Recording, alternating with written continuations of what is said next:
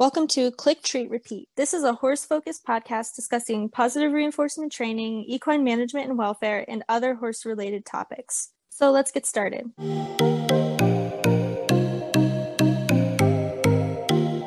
Okay, so today we're going to be talking about the difference between tactile cues and pressure and just kind of exploring that topic. So do you want to start since this is your idea? Sure. The first thing I think we should discuss is the difference between cues and commands, because that's something that I thought about a lot while reading all the articles I found. And people refer to pressure and release based training commands as cues, but for me, a command is more something where there's an underlying or else, so to speak. So if they don't do the behavior, something is going to happen to a greater degree. And then for me, a cue is they can do it if they want, but they don't necessarily have to. But if they do it, they'll get reinforcement for it. I just think that's really good to bring up because there is a difference. Yeah, I think that was a really good way of explaining it. Like a cue is just sort of communicating an ask to the horse, like for them to get reinforcement, like you said, whereas a command is like, you have to do this. So yeah, I think that's definitely a good thing to clarify. And I mean, some people will use them interchangeably, but I feel like language is really important. And if you think of command, typically you think of military or police work. It's very strict, whereas a cue is just an opportunity for them to perform the behavior and then get the reinforcement. Yeah, that's so true. I feel like even sometimes when I'm not thinking about my language, I will use the word cue when I'm talking about negative reinforcement or something. And so, yeah, I definitely think that's something that people sometimes use interchangeably because in the world, they kind of are used interchangeably. So we have to try to be really aware of our language and try to be very clear about what we're saying. Exactly. And that's also why I'll use tactile cue rather than a pressure cue, because people will use cue when they're referring to something taught with negative reinforcement. Yeah. And then I think this was pretty much explained, but cue is typically used in positive reinforcement and command is more used in negative reinforcement. I think that was explained, but I guess just to kind of say it more directly, that's, I guess, if we're being specific with the language, that's kind of the distinction there. Yeah. And the Willing Equine has a couple articles I found talking about cues and pressure. And honestly, most of the ones I found were on riding, because typically when people start positive reinforcement, they're thinking, well, how do I bring this to ridden work? How can I do this without using pressure and release and negative reinforcement? I think it's important to acknowledge that there's different kinds of pressure. So someone touching your shoulder is different than someone slapping you in the face. It's a way different thing.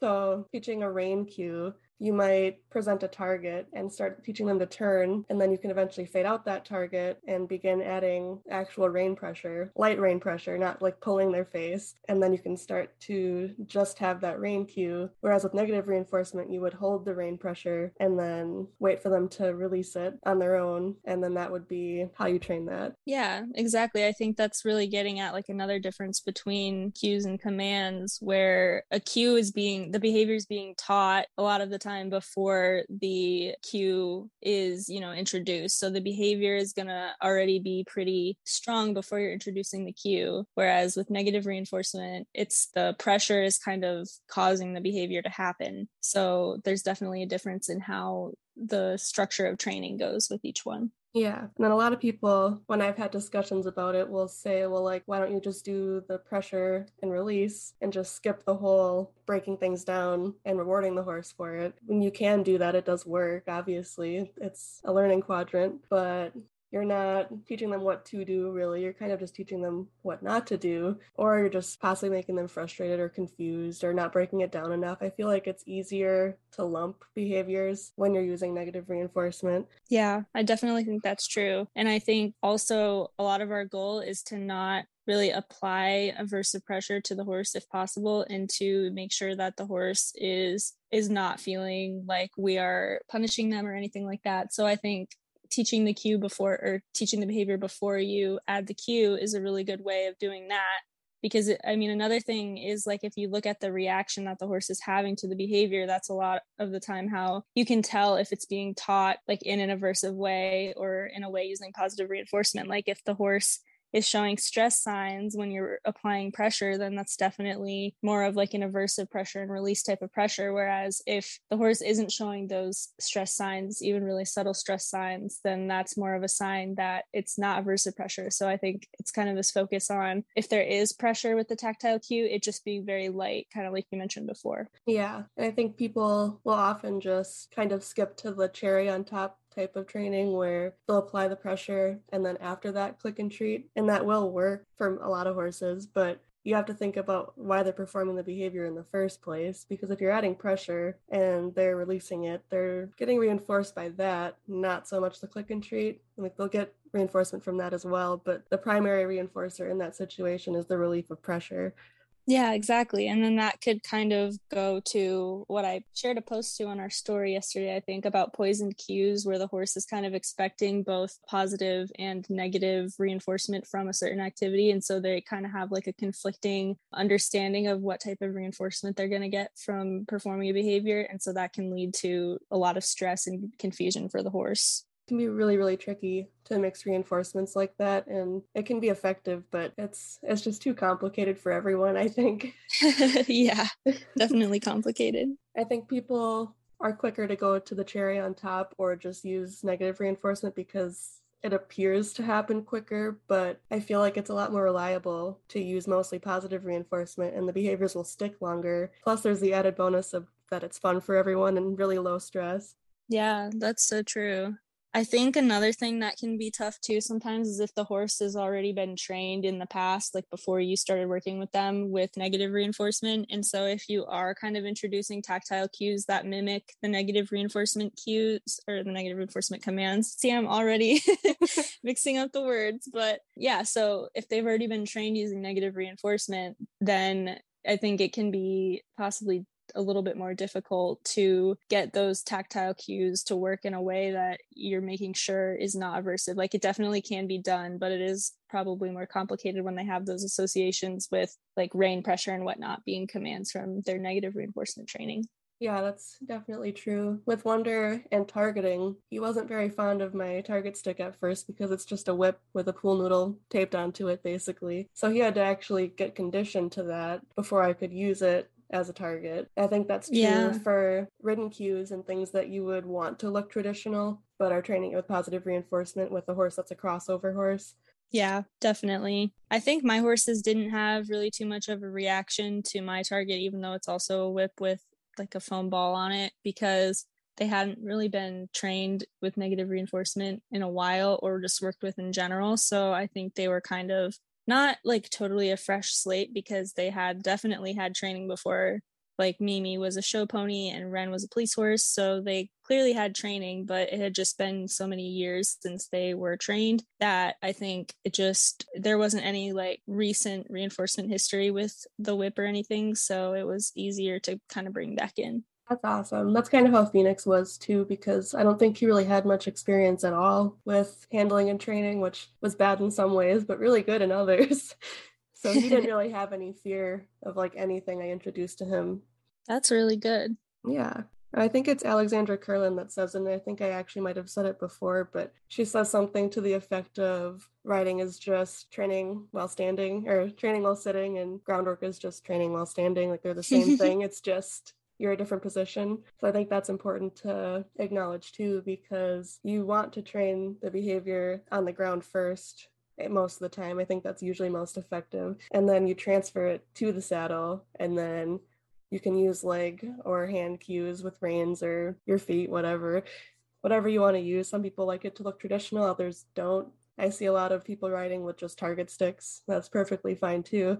Yeah, that makes a lot of sense. I think that is a good point. And I guess like the usefulness of having it look similar to negative reinforcement training is like if you're having people possibly handle your horse in like minor ways that person's not going to be handling them with positive reinforcement. So obviously they're not going to be getting reinforced. So it's not really going to be the same. But if they're kind of used to a certain type of pressure, like if they have to be led with halter and lead rope and whatnot, if you are able to kind of train that using tactile cues and pressure, then that can make it kind of an easier experience for the horse possibly to have to be handled using negative reinforcement if they're not really used to that. Yeah, for sure. I don't remember what article it was that I read, but one of the ones I read this morning had something about that too. And I think there is value in teaching cues that look like traditional horsemanship if you're not like having the horse at your own house, or if it's a horse you might potentially sell or something like that. Yeah, that makes a lot of sense. I think that's actually something that I could probably use and think more about working with my horses and see if I can like practice some of that more, because I haven't ever really like worked on that or thought about that with them, and I don't really use tactile cues with them. Like I occasionally do use negative reinforcement with them, like when Joe is there, and like that's kind of just the situation since I don't own them. But if I could kind of like work on doing that as tactile cues, that would be really good. Yeah, and that's what I do with leading. Like I taught most of their leading behaviors with a target, and then I transfer it to a tiny bit of pressure on the lead rope. And the same for teaching Wonder how to turn with rein cues. And I did the same thing. I used a target and then started adding the rein pressure. And it looks very traditional, but it's not. It was taught with positive reinforcement. Really, tactile versus negative or aversive pressure is all about what the horse thinks and how it was taught in the first place. Yeah, that's so true. And then this also, I guess, shows the importance of understanding the really subtle language signs and calming signals. So read the book Language Signs and Calming Signals by Raquel Dreisma. And also we have a couple of episodes that we did on body language. So yeah, definitely that's something that you need to understand really well if you want to be using tactile cues and making sure that the horse isn't finding it aversive. Breaking it down is your best bet to make it as minimally stressful as possible. And then also being extra cautious with horses that may have been abused or mistreated or just used a lot of punishment based training on, because they're going to be more sensitive. Yeah, that's true. And I guess along that line, do you think there are certain horses that tactile cues wouldn't be a good idea for, like horses that were abused or had those type of situations? Or do you think that any horse could be, trained through really slow steps and really breaking it down to kind of be counter conditioned to that and then find it not aversive? I think if you really broke it down, most horses could handle it, but I guess it depends on the individual because ultimately they decide, not us. I haven't really worked with a lot of abused horses. There was one I was going to buy before I got Phoenix, who I put the saddle on her and she started like charging towards me and rearing to stomp on me. So with Oh my her, gosh. yeah, I still kind of want to go back and take her, but not in a position to do that. But with her, I think it'd be really, really important to break it down to like even just like moving a hand towards her and rewarding for that, because something as simple as having a saddle pad and a saddle barely cinched on her was way too much. Wow, yeah, that's crazy. That would definitely take a lot of breaking down and needing to really take things slow. Yeah, for sure. That was an interesting horse. Yeah, I bet. There's a horse at the barn that I am occasionally going to fill in for that is a rescue, and he has been there for about a year and he's doing a lot better, thankfully, but he still doesn't really want to be touched by humans at all. He apparently will kind of let his owner touch him, and she's been starting to work with him a little bit. But like when I tried to pet him or call him to come over, he was not at all interested. He wouldn't even eat hay by the gate if I was standing by the gate. So he was like really waiting for humans to get away and not be in his space. And he also has like a horrible scar on his face, and he has a little almost like growth looking thing on his nostril, which I'm not sure if that is somehow an injury or if it's just kind of a natural birthmark that he has, but he definitely has a really bad scar on his face. And it's just so sad to see horses like go through such terrible things. And I hope that if I work there more, I can kind of get to know him a little better and see if he'll eventually let me pet him at all or anything. And if not, that's fine. But yeah. Even just getting him to eat hay around you would be awesome. Yes. Horses like that, I think, probably benefit the most from positive reinforcement. Obviously, it works for all horses, but we want them to think we're good, not something scary or something that's going to make them run around in circles or whatever. And that horse actually reminds me a lot of how Wonder was, but a little more severe. But there were times where I'd have to just actually sit down in the middle of the pasture and wait for him to even look at me. And it would take hours sometimes. Like horses like that, they really need that extra help. Even if you're going to do traditional training eventually, I think bringing the positive reinforcement in at the start is a really good idea. Yeah, I think so too. it's so sad that there's so many horses that end up like this. Even like, I guess the horse that I'm talking about was like a pretty severe abuse case, but even for horses that, you know, have owners that think they're taking good care of them and whatnot, we still end up with these really shut down horses that don't want to be around humans and don't see humans as positive. And that's just really sad, because like, we do this as a hobby for fun. Well, most of us do. Some people do it as a career, but in general, it's supposed to be like a positive thing for everybody. And it's really sad that it's usually not. It is, and it sucks that it's mostly because of misinformation, because like all animal training, there's no regulations really. The horse training, I feel like, is worse. Like dog training, there's at least organizations you can be certified through. You're not required to, but that's an option. For horse training, there's like a few universities, and that's about the extent. And then the IAABC has something now, but like it's really, really small. It's not something most people do. They just learn from someone else and then say they're a trainer. They don't really understand the psychology a lot of the time. Yeah, that's so true. I heard the other day, I just do a lot of, you know, horse related things with a lot of different people. And I heard somebody basically talking about how when the horse starts listening, you want to keep the pressure at the same spot that it's at for like negative reinforcement. And I was just listening to that and I was like, oh no, like if the horse is doing it, you really are going to want to decrease that pressure and kind of pull off the horse and let the horse know that they're getting released for doing the right thing. And I was just like, oh, this person is like a professional, but they don't understand learning theory or like how negative reinforcement works. Yeah, it's really stressful and really unfortunate because these are people that other people look up to and get their information from. And then we're presenting scientific information, things that have been studied and have actual evidence, and it's just being disregarded. Yeah, I mean, I didn't say anything in that situation because I was just not really in a place where I felt like it would be taken positively, or I didn't feel like I really had any say in what was going on. So I just didn't say anything. But I was definitely thinking, like, oh my gosh, that's not great. That's like the opposite of what you're supposed to do. Yeah. I guess at least they didn't say, like, increase the pressure when the horse is doing the right thing, but still. True, it could be worse. Still not great, Yeah. though.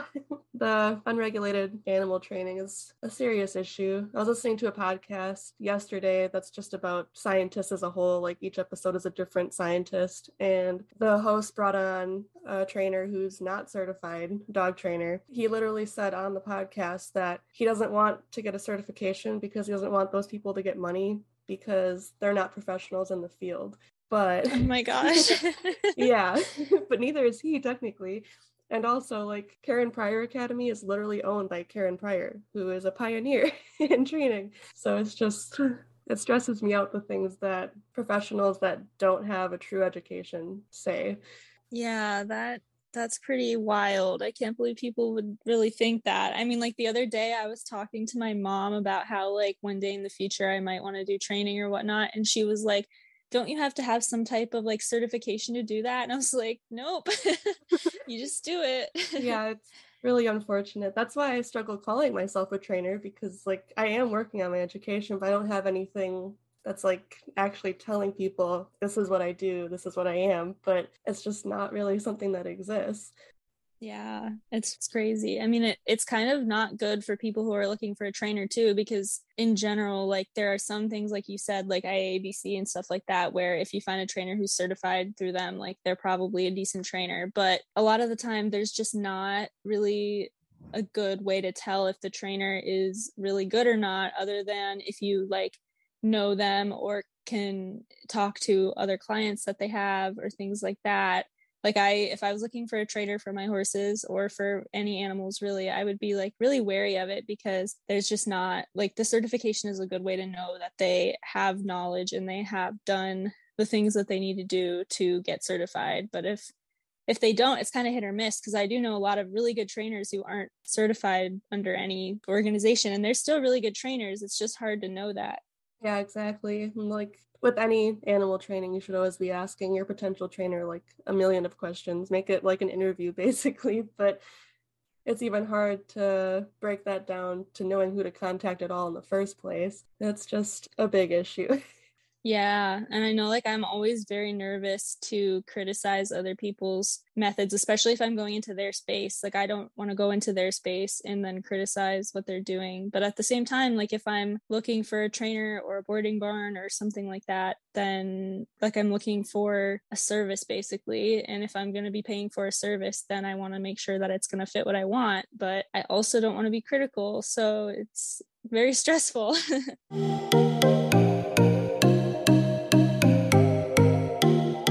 I hope you enjoyed this episode of Click Treat Repeat.